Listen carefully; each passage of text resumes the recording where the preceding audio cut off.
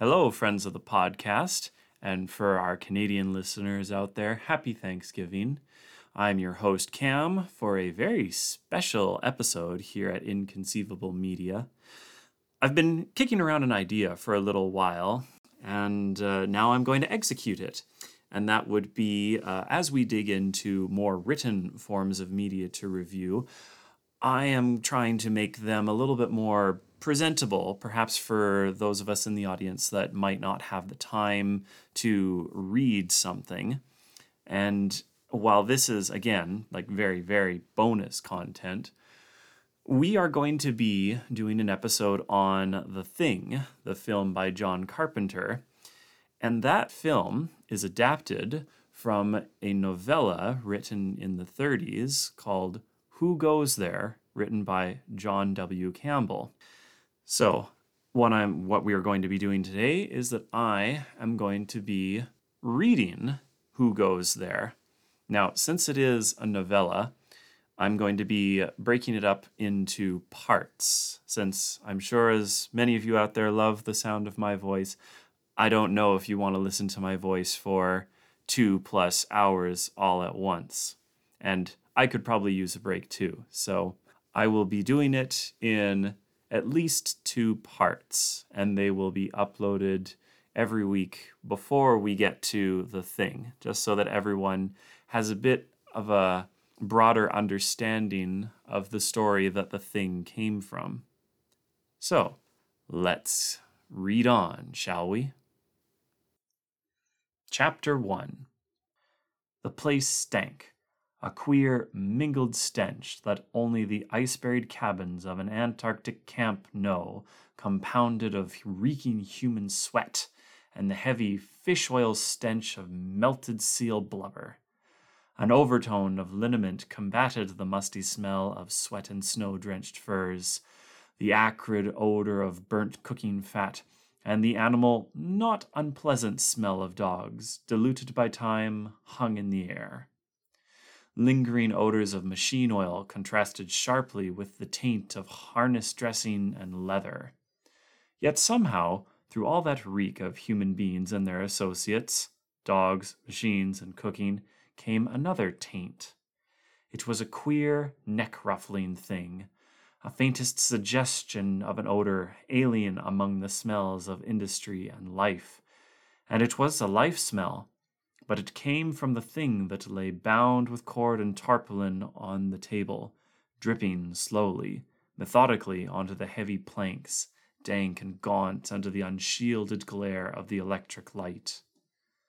Blair, the little bald-pated biologist of the expedition, twitched nervously at the wrappings, exposing clear, dark ice beneath, and then pulling the tarpaulin back into place restlessly. His little bird-like motions of suppressed eagerness danced his shadow across the fringe of dingy gray underwear hanging from the low ceiling, the equatorial fringe of stiff, graying hair around his naked skull, a comical halo about the shadow's head. Commander Gary brushed aside the lax legs of a suit of underwear and stepped toward the table. Slowly, his eyes traced around the rings of men sardined into the administration building. His tall, stiff body straightened finally, and he nodded. 37. All here.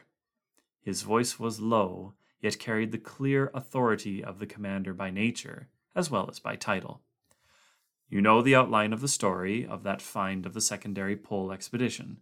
I have been conferring with second-in-command McCready and Norris, as well as Blair and Dr. Copper. There is a difference of opinion, and because it involves the entire group, it is only just that the entire expedition personnel act on it.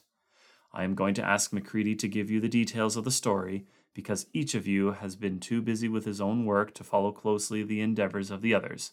McCready? Moving from the smoke-blued background, McCready was a figure from some forgotten myth, a looming bronze statue that held life and walked. 6 feet 4 inches he stood as he halted beside the table, and, with a characteristic glance upward to assure himself of room under the lower ceiling beam, straightened. His rough, clashingly orange, windproof jacket he still had on, yet on his huge frame it did not seem misplaced. Even here, 4 feet beneath the drift wind that droned across the Antarctic waste above the ceiling, the cold of the frozen continent leaked in and gave meaningness to the harshness of the man. And he was bronze, his great red bronze beard, the heavy hair that matched it, the gnarled, corded hands gripping, relaxing on the table planks were bronze. Even the deep sunken eyes beneath heavy brows were bronzed.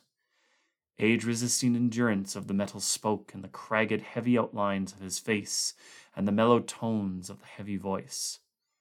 Norris and Blair agree on one thing. That animal we found was not terrestrial in origin. Norris fears there may be danger in that. Blair says there is none. But I'll go back to how and why we found it. To all that was known before we came here, it appeared that this point was exactly over the south magnetic pole of Earth. The compass does point straight down here, as you all know. The more delicate instruments of the physicists, instruments especially designed for this expedition, and its study of the magnetic pole, detected a secondary effect, a secondary, less powerful magnetic influence about 80 miles southwest of here. The secondary magnetic expedition went out to investigate it. There is no need for details. We found it, but it was not the huge meteorite or magnetic mountain Norris had expected to find. Iron ore is magnetic, of course, iron more so, and certain special steels even more magnetic from the surface indications. The secondary pole we found was small, so small that the magnetic effect it had was preposterous. No magnetic material conceivable could have that effect. Soundings through the ice indicated it was within 100 feet of the glacier surface. I think you should know the structure of the place. There is a broad plateau, a level sweep that runs more than 150 miles due south from the secondary station, Van Wall says. He didn't have time or fuel to fly farther, but it was running smoothly due south then. Right there, where that buried thing was, there is an ice-drowned mountain ridge, a granite wall of unshakable strength that has dammed back the ice creeping from the south. And 400 miles due south is the South Polar Plateau. You have asked me at various times why it gets warmer here when the wind rises, and most of you know. As a meteorologist, I'd have staked my word that no wind could blow at minus 70 degrees, that no more than a 5-mile wind could blow at minus 50. Without causing warming due to friction with ground, snow, and ice and the air itself. We camped there on the lip of that ice-drowned mountain range for 12 days. We dug out camp into the blue ice that formed the surface and escaped most of it. But for 12 consecutive days, the wind blew at 45 miles an hour. It went as high as 48 and fell to 41 at times. The temperature was minus 63 degrees. It rose to minus 60 and fell to minus 68. It was meteorologically impossible, and it went on uninterruptedly for 12 days and 12 nights. Somewhere to the south, the frozen air of South Polar Plateau slides down from that 18,000-foot bowl, down a mountain pass over a glacier, and starts north. There must be a funneling mountain chain that directs it, and sweeps it away for 400 miles to hit that bald plateau where we found the secondary pole, and 350 miles further north reaches the Antarctic Ocean. It's been frozen there since Antarctica froze 20 million years ago. There never has been a thaw there. 20 million years ago, Antarctica was beginning to freeze. We've investigated, thought, and built speculations. What we believe happened was about like this. Something came down out of space, a ship. We saw it there in the blue ice, a thing like a submarine with a conning tower or directive vanes, 280 feet long and 45 feet in diameter at its thickest. Van Wall? Space? Yes, but I'll explain that better later, Macready's steady voice went on.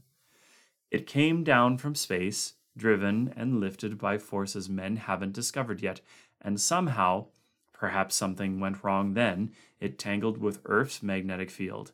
It came south here, out of control probably, circling the magnetic pole. That's a savage country there, but when Antarctica was still freezing, it must have been 1,000 times more savage. There must have been blizzard snow as well as drift, new snow falling as the continent glaciated. The swirl there must have been particularly bad, the wind hurling a solid blanket of white over the lip of that now buried mountain. The ship struck solid granite head-on and cracked up. Not every one of the passengers in it was killed, but the ship must have been ruined, her driving mechanism locked. It tangled with Earth's field, Norris believes. No thing made by intelligent beings can tangle with the dead immensity of a planet's natural forces and survive. One of its passengers stepped out. The wind we saw there never fell below 41, and the temperature never rose above -60. Then the wind must have been stronger, and there was drift falling in a solid sheet. The thing was lost completely in 10 paces. He paused for a moment, the deep, steady voice giving way to the drone of wind overhead and the uneasy, malicious gurgling in the pipe of the galley stove. Drift. A drift wind was sweeping by overhead. Right now the snow picked up by the mumbling wind fled in level, blinding lines across the face of the buried camp. If a man stepped out of the tunnels that connected each of the camp buildings beneath the surface, he'd be lost in 10 paces. Out there, the slim, black finger of the radio mast lifted 300 feet into the air, and at its peak was the clear night sky.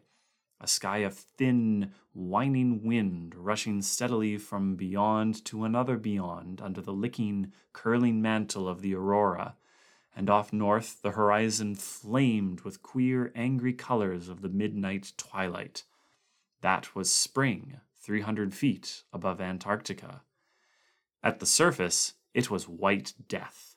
Death of a needle-fingered coal driven before the wind, sucking heat from any warm thing. Cold and white mist of endless, everlasting drift. The fine, fine particles of licking snow that obscured all things. Kinner, the little scar-faced cook, winced. 5 days ago, he had stepped out to the surface to reach a cache of frozen beef. He had reached it, started back, and the driftwind leapt out of the south. Cold, white death that streamed across the ground blinded him in 20 seconds. He stumbled on wildly in circles. It was half an hour before rope-guided men from below found him in the impenetrable murk. It was easy for man, or thing, to get lost in 10 paces. And the driftwind then was probably more impenetrable than we know. Macready's voice snapped Kinner's mind back to welcome dank warmth of the ad building. The passenger of the ship wasn't prepared either, it appears. It froze within 10 feet of the ship. We dug down to find the ship, and our tunnel happened to find the frozen animal. Barclay's ice axe struck its skull. When we saw what it was, Barclay went back to the tractor, started the fire up, and when the steam pressure built, sent a call for Blair and Dr. Copper. Barclay himself was sick then, stayed sick for 3 days as a matter of fact. When Blair and Copper came, we cut out the animal in a block of ice, as you see, wrapped it, and loaded it onto the tractor for return here. We wanted to get into that ship. We reached the side and found the metal was something we didn't know. Our beryllium bronze non-magnetic tools wouldn't touch it. Barclay had some tool steel on the tractor, and that wouldn't scratch it either. We made reasonable tests, even tried some acid from the batteries with no results. They must have had a passivating process to make magnesium metal resist acid that way, and the alloy must have been at least 95% magnesium. But we had no way of guessing that, so when we spotted the barely open locked door, we cut around it. There was clear, hard ice out inside the lock where we couldn't reach it. Through the little crack, we could look in and see that only metal and tools were in there. So we decided to loosen the ice with a bomb. We had deconite bombs and thermite. Thermite is the ice softener. Deconite might have shattered valuable things, where the thermite's heat would just loosen the ice. Dr. Copper, Norris, and I placed a 25-pound thermite bomb, wired it, and took the connector up the tunnel to the surface, where Blair had the steam tractor waiting. 100 yards the other side of that granite wall, we set off the thermite bomb. The magnesium metal of the ship caught, of course. The glow of the bomb flared up and died, then it began to flare again. We ran back to the tractor, and gradually the glare built up. From where we were, we could see the whole ice field illuminated from beneath with an unbearable light. The ship's shadow was a great dark cone reaching off toward the north, where the twilight was just about gone. For a moment it lasted, and we counted 3 other shadow things that might have been other passengers frozen there. Then the ice was crashing down against the ship.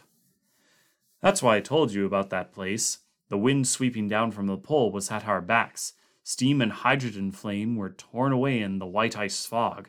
The flaming heat under the ice there was yanked away toward the Antarctic Ocean before it touched us. Otherwise, we wouldn't have come back, even with the shelter of that granite ridge that stopped the light. Somehow, in the blinding inferno, we could see great hunched things, black bulks glowing. Even so, they shed even the furious incandescence of the magnesium for a time. Those must have been the engines, we knew. Secrets going in blazing glory, secrets that might have given man the planets. Mysterious things that could lift and hurl that ship and had soaked in the force of the Earth's magnetic field. I saw Norris's mouth move and ducked. I couldn't hear him. Insulation something gave way. All Earth's field they'd soaked up 20 million years before broke loose. The aurora in the sky above licked down, and the whole plateau there was bathed in cold fire that blanketed vision. The ice axe in my hand got red hot and hissed on the ice. Metal buttons on my clothes burned into me, and a flash of electric blue seared upward from beyond the granite wall. Then the walls of ice crashed down on it. For an instant it squealed the way dry ice does when it's pressed in between metal. We were blind and groping in the dark for hours while our eyes recovered. We found every coil within a mile was fused rubbish. The dynamo and every radio set, the earphones and speakers. If we hadn't had the steam tractor, we wouldn't have gotten over to the secondary camp. Van Wall flew in from Big Magnet and Sunup, as you know. We came home as soon as possible. That is the history of that. McCready's great bronze beard gestured towards the thing on the table. Chapter 2. Blair stirred uneasily, his little bony fingers wriggling under the harsh light. Little brown freckles on his knuckles slid back and forth as the tendons under the skin twitched. He pulled aside a bit of the tarpaulin and looked impatiently at the dark, ice-bound thing inside. McCready's big body straightened somewhat. He'd ridden the rocking, jarring steam tractor 40 miles that day, pushing on to Big Magnet here. Even his calm will had been pressed by the anxiety to mix again with humans. It was lone and quiet out there in secondary camp, where a wolf wind howled down from the pole. Wolf wind howling in his sleep, winds droning, and the evil, unspeakable face of that monster leering up as he'd first seen it through clear, blue ice with a bronze ice axe buried in its skull. The giant meteorologist spoke again. The problem is them. Blair wants to examine the thing, thaw it out, and make microslides of its tissues and so forth. Norris doesn't believe that it is safe, and Blair does. Dr. Cooper agrees pretty much with Blair. Norris is a physicist, of course, not a biologist. But he makes a point I think we should all hear. Blair has described the microscopic life forms biologists find living even in this cold and inhospitable place. They freeze every winter and thaw every summer for 3 months and live. The point Norris makes is they thaw and live again. There must have been microscopic life associated with this creature. There is with every living thing we know. And Norris is afraid that we may release a plague, some germ disease unknown to Earth, if we thaw those microscopic things that have been frozen there for 20 million years. Blair admits that such microlife might retain the power of living. Such unorganized things as individual cells can retain life for unknown periods when solidly frozen. The beast itself is as dead as those frozen mammoths they find in Siberia. Organized, highly developed life forms can't stand that treatment. But microlife could. Norris suggests that we may release some disease form that man, never having met it before, will be utterly defenseless against. Blair's answer is that there may be such still living germs, but that Norris has the case reversed. They are utterly non-immune to man. Our life chemistry probably, the little biologist's head lifted in a quick bird-like motion. A halo of gray hair about his bald head ruffled as though angry. Ha! One look! I know, Macready acknowledged. The thing is not earthly. It does not seem likely that it can have a life chemistry sufficiently like ours to make cross-infection remotely possible. I would say that there is no danger. Macready looked toward Dr. Copper. The physician shook his head slowly. None whatever, he asserted confidently. Man cannot infect or be infected by germs that live in such comparatively close relatives as the snakes, and they are, I assure you, his clean-shaven face grimaced uneasily, much nearer to us than that. Vance Norris moved angrily. He was comparatively short in this gathering of big men, some 5'8", and his stocky, powerful build tended to make him seem shorter. His black hair was crisp and hard like short steel wires, and his eyes were the gray of fractured steel. If Macready was a man of bronze, Norris was all steel. His movements, his thoughts, his whole bearing had the quick, hard impulse of steel spring. His nerves were steel, hard, quick-acting, swift, corroding. He was decided on his point now, and he lashed out in its defense with a characteristic quick-clipped flow of words. Different chemistry be damned. That thing may be dead, or, by God, it may not. But I don't like it. Damn it, Blair! Let them see the foul thing and decide for themselves whether they want that thing thought out in this camp. Thought out, by the way, that's got to be thought out in one of the shacks tonight. If it is thought out, somebody... Who's watchman tonight? Magnetic... Conet... Cosmic rays tonight? Well, you get to sit up with that 20-million-year-old mummy of his. Unwrap it, Blair. How the hell can they tell what they are buying if they can't see it? It may have a different chemistry. I don't know what else it has, but I know it has something I don't want. If you can judge by the look on its face, it isn't human, so maybe you can't. It was annoyed when it froze. Annoyed, in fact, is just about as close an approximation of the way it felt as crazy, mad, insane hatred. Neither one touches the subject. How the hell can these birds tell what they're voting on? They haven't seen those 3 red eyes and the blue hair like crawling worms. Crawling. Damn, it's crawling there in the ice right now. Nothing Earth ever spawned had the unutterable sublimation of devastating wrath that thing let loose in its face when it looked around this frozen desolation 20 million years ago. Mad? It was mad clear through. Searing, blistering mad. Hell, I've had bad dreams ever since I looked at those 3 red eyes. Nightmares. Dreaming the thing thawed out and came to life, that it wasn't dead or even wholly unconscious all those 20 million years ago, but just slowed, waiting. You'll dream too, while that damn thing that Earth wouldn't own is dripping in the Cosmos house tonight.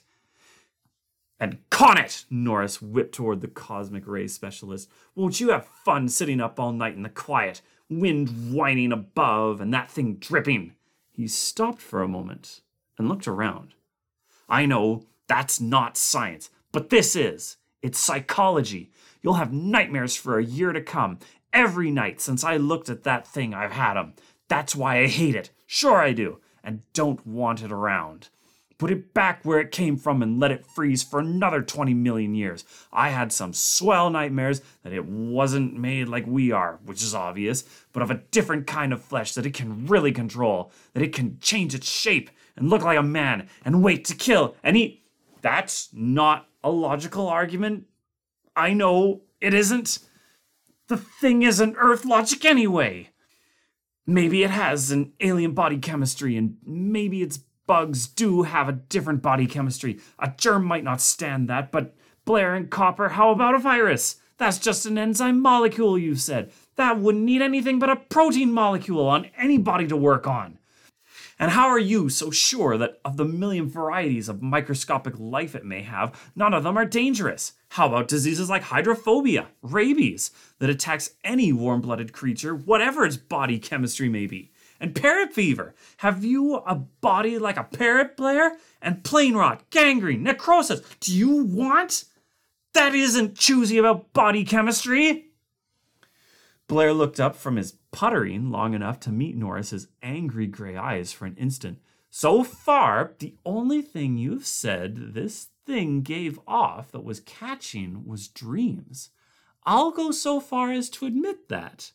An impish, slightly malignant grin crossed the little man's seamed face. I had some too. So, it's dream infectious. No doubt an exceedingly dangerous malady. So far as your other things go, you have a badly mistaken idea about viruses. In the first place, nobody has shown that the enzyme molecule theory, and that alone, explains them. And in the second place, when you catch tobacco mosaic or wheat rust, let me know. A wheat plant is a lot nearer your body chemistry than this otherworld creature is.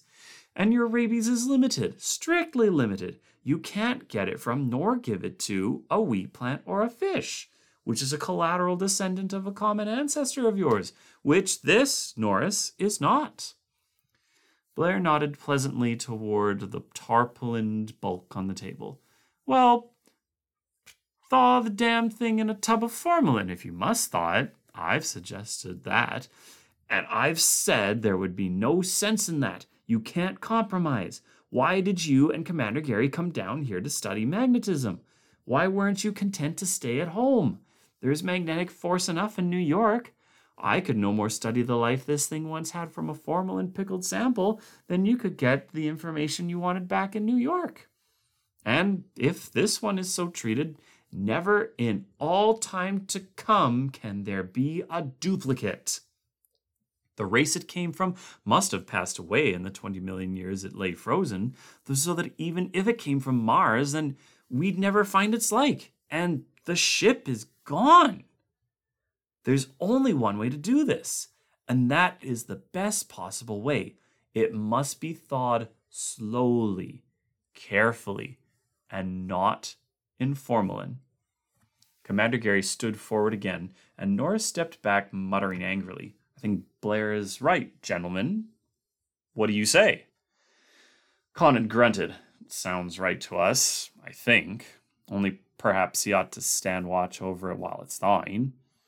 He grinned ruefully, brushing a stray lock of ripe cherry hair back from his forehead. Swell idea. In fact, if he sits up with his jolly little corpse. Gary smiled slightly. A general chuckle of agreement rippled over the group. I should think any ghost it may have had would have starved to death if it hung around here that long, Conant, Gary suggested. And you look capable of taking care of it. Iron Man Conant ought to be able to take out any opposing players. Still, Conant shook himself uneasily. I'm not worrying about ghosts. Let's see that thing. Eagerly, Blair was stripping back the ropes. A single throw of the tarpaulin revealed the thing. The ice had melted somewhat in the heat of the room, and it was clear and blue as thick, good glass. It shone wet and sleek under the harsh light of the unshielded globe above. The room stiffened abruptly. It was face up there on the plain, greasy planks of the table. The broken half of the frozen ice axe was still buried in the queer skull. 3 mad, hate-filled eyes blazed up with a living fire, bright as fresh-spilled blood, from a face ringed with a writhing, loathsome nest of worms, blue, mobile worms that crawled where hair should grow. Van Wall, 6 feet and 200 pounds of ice-nerve pilot, gave a queer, strangled gasp and stumbled his way out to the corridor. Half the company broke for the doors. The others stumbled away from the table. Macready stood at one end of the table watching them, his great body planted solid on his powerful legs. Norris, from the opposite end, glowered at the thing with smoldering heat. Outside the door, Gary was talking with a half dozen of the men at once. Blair had a tack hammer. The ice that cased the thing slurped crisply under its steel claw as it peeled from the thing it had cased for 20,000 years. Chapter 3. I know you don't like the thing, Conant, but it just has to be thought out right. You say leave it as it is till we get back to civilization. All right, I'll admit your argument that we could do a better and more complete job there is sound, but how are we going to get this across the line? We have to take this through one temperate zone, the equatorial zone, and halfway through the other temperate zone before we get it to New York. You don't want to sit with it one night, but you suggest then that I hang its corpse in the freezer with the beef? Blair looked up from his cautious chipping, his bald, freckled skull nodding triumphantly. Kinner, the stocky, scar-faced cook, saved Conant the trouble of answering, "Hey, you listen, mister. You put that thing in the box with the meat, and by all the gods there ever were, I'll put you in to keep it company. You birds have brought everything movable in this camp in onto my mess tables here already, and I had to stand for that. But you go putting things like that in my meat box or even my meat cashier, and you cook your own damn grub." "But Kinner, this is the only table in Big Magnet that's big enough to work on," Blair objected. "Everybody's explained that." "Yeah, and everybody's brought everything in here. Clark brings his dogs every time there's a fight and sews them up on that table. Ralston brings in his sledges. Hell, the only thing you haven't had on the table is the Boeing. And you'd have had that in if you could have figured a way to get it through the tunnels." Commander Gary chuckled and grinned at Van Wall, the huge chief pilot. Van Wall's great blonde beard twitched suspiciously as he nodded gravely to Kinner. "You're right, Kinner. The aviation department is the only one that treats you right." "It does get crowded, Kinner," Gary acknowledged, "but I'm afraid we all find it that way at times. Not much privacy in an Antarctic camp." "Privacy? The hell's that? You know, the thing that really made me weep was when I saw Barkley marching through here chanting, 'The last lumber in the camp, the last lumber in the camp,' and carrying it out to build that house on his tractor. Damn it, I missed that moon cut in the door he carried out more'n I missed the sun when it set. That wasn't just the last lumber Barkley was walking off with. He was carrying off the last bit of privacy in this blasted place." A grin rode even on Conant's heavy face as Kinner's perennial good-natured grouch came up again. But it died away quickly as his dark, deep-set eyes turned again to the red-eyed thing Blair was chipping from its cocoon of ice. A big hand roughed his shoulder-length hair and tugged at a twisted lock that fell behind his ear in a familiar gesture. "I know that Cosmic Ray Shack's going to be too crowded if I have to sit up with that thing," he growled. "Why can't you go on chipping the ice away from around it? You can do that without anybody butting in, I assure you. And then hang the thing up over the power plant boiler. That's warm enough. It'll thaw out a chicken, even a whole side of beef in a few hours." "I know," Blair protested, dropping the tack hammer to gesture more effectively with his bony, freckled fingers, his small body tense with eagerness. "But this is too important to take any chances. There never was fine like this. There never can be again. It's the only chance men will ever have, and it has to be done exactly right. Look, you know how the fish we caught down near the Ross Sea would freeze almost as soon as we got them on deck and come to life again if we thawed them gently?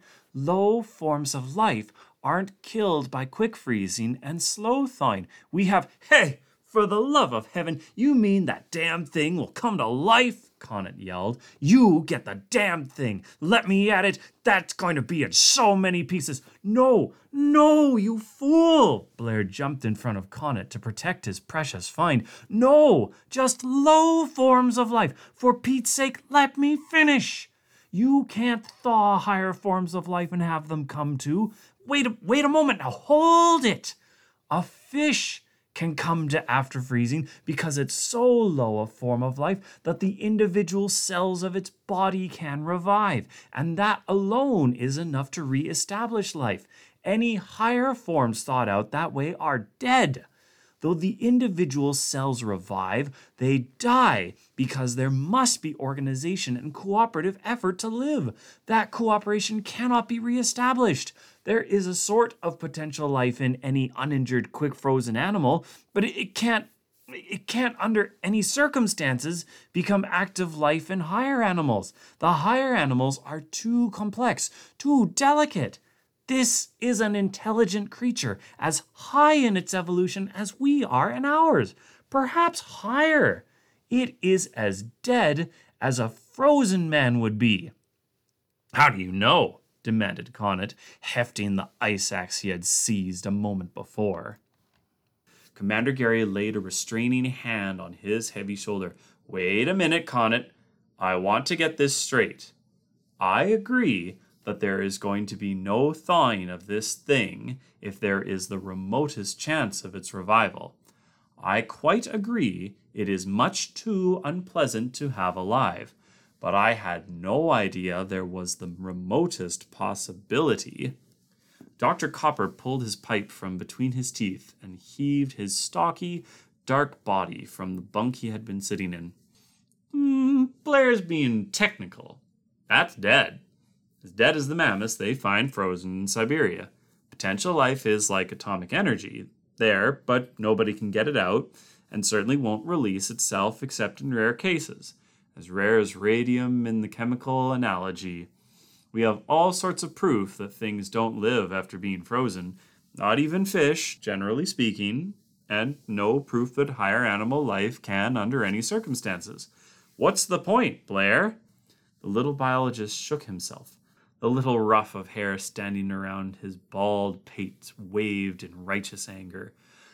The point is, he said in an injured tone, that the individual cells might show the characteristics they had in life, if it is properly thawed. A man's muscle cells live many hours after he has died. Just because they live, and a few things like hair and fingernail cells still live, you wouldn't accuse a corpse of being a zombie or something. Now, if I thaw this right, I may have a chance to determine what sort of world it's native to. We don't and can't know by any other means, whether it came from Earth or Mars or Venus or from beyond the stars. And just because it looks unlike men, you don't have to accuse it of being evil or vicious or something. Maybe that expression on its face is equivalent to a resignation to fate. White is the color of mourning to the Chinese. If men can have different customs, why can't a so different race have different understandings of facial expressions? Connaught laughed softly, mirthlessly. Peaceful resignation. If that is the best it could do in the way of resignation, I should exceedingly dislike seeing it when it was looking mad. That face was never designed to express peace. It just didn't have any philosophical thoughts like peace in its makeup. I know it's your pet, but be sane about it. The thing grew up on evil. Adolesced slowly roasting alive, the local equivalent of kittens, and amused itself through maturity on new and ingenious torture. You haven't the slight right to say that, snapped Blair. How do you know the first thing about the meaning of a facial expression inherently inhuman? It may well have no human equivalent whatever. That is just a different development of nature. Another example of nature's wonderful adaptability. Growing on another, perhaps harsher world, it has different form and features. But it is just as much a legitimate child of nature as you are. You are displaying the childish human weakness of hating the different. On its own world, it would probably class you as a fish belly. White monstrosity with an insufficient number of eyes and a fungoid body pale and bloated with gas. Just because its nature is different, you haven't any right to say it's necessarily evil. Norris burst out a single explosive. Ha! He looked down at the thing. Maybe the things from other worlds don't have to be evil just because they're different, But that thing was. Child of nature, eh? Well, it was a hell of an evil nature. Now, will you mugs quit crabbing at each other and get the damn thing off my table? Kinner growled. And put a canvas over it. Looks indecent. Kinner's gone. Modest, jeered Connaught. Kinner slanted his eyes up to the big physicist. The scarred cheek twisted to join the line of his tight lips in a twisted grin. All right, big boy. And what were you grousing about a minute ago? We can set the thing in a chair next to you tonight if you want. I'm not afraid of its face, Connaught snapped. I don't like keeping awake over its corpse particularly, but I'm going to do it. Kinner's grin spread. Uh-huh. He went off to the galley stove and shook down ashes vigorously, drowning the brittle chipping of the ice as Blair fell to work again.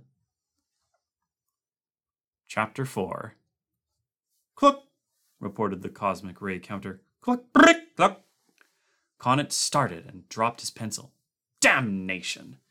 The physicist looked toward the far corner, back at the Geiger counter on the table near that corner, and crawled on the desk at which he had been working to retrieve the pencil. He sat down at his work again, trying to make his writing more even. It tended to have jerks and quavers in it, in time with the abrupt proud hen noises of the Geiger counter.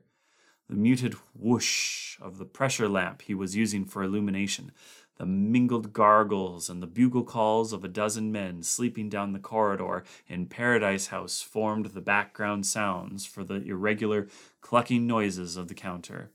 The occasional rustle of falling coal in the copper-bellied stove, and a soft, steady drip, drip, drip from the thing in the corner. Connaught jerked a pack of cigarettes from his pocket, snapped it so that a cigarette protruded, and jabbed the cylinder into his mouth.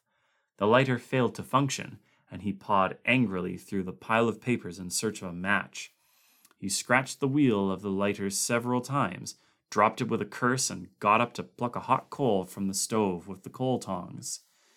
The lighter functioned instantly when he tried it on returning to the desk. The counter ripped out a series of chucking guffaws as a burst of cosmic rays struck through to it. Connaught turned to glower at it, and tried to concentrate on the interpretation of data collected during the past week. He began reading through the weekly summary, but he gave up and yielded to curiosity, or nervousness. He lifted the pressure lamp from the desk and carried it over to the table in the corner. Then he returned to the stove and picked up the coal tongs. The beast had been thawing for nearly 18 hours now. He poked at it with an unconscious caution. The flesh was no longer hard as armor plate, but had assumed a rubbery texture.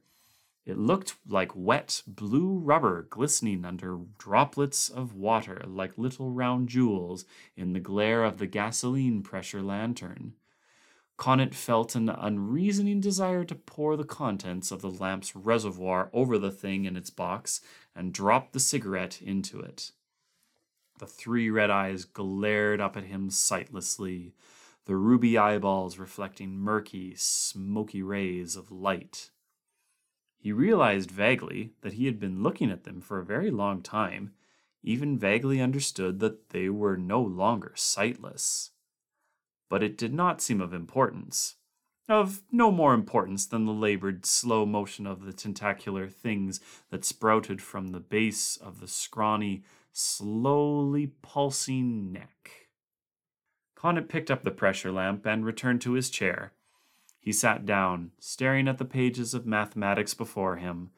The clucking of the counter was strangely less disturbing, the rustle of the coals in the stove no longer distracting. The creak of the floorboards behind him didn't interrupt his thoughts as he went about his weekly report in an automatic manner, filing in columns of data and making brief summarizing notes. The creak of the floorboards sounded nearer. And that's where I will leave us this week. Tune in next week, where we will continue Who Goes There?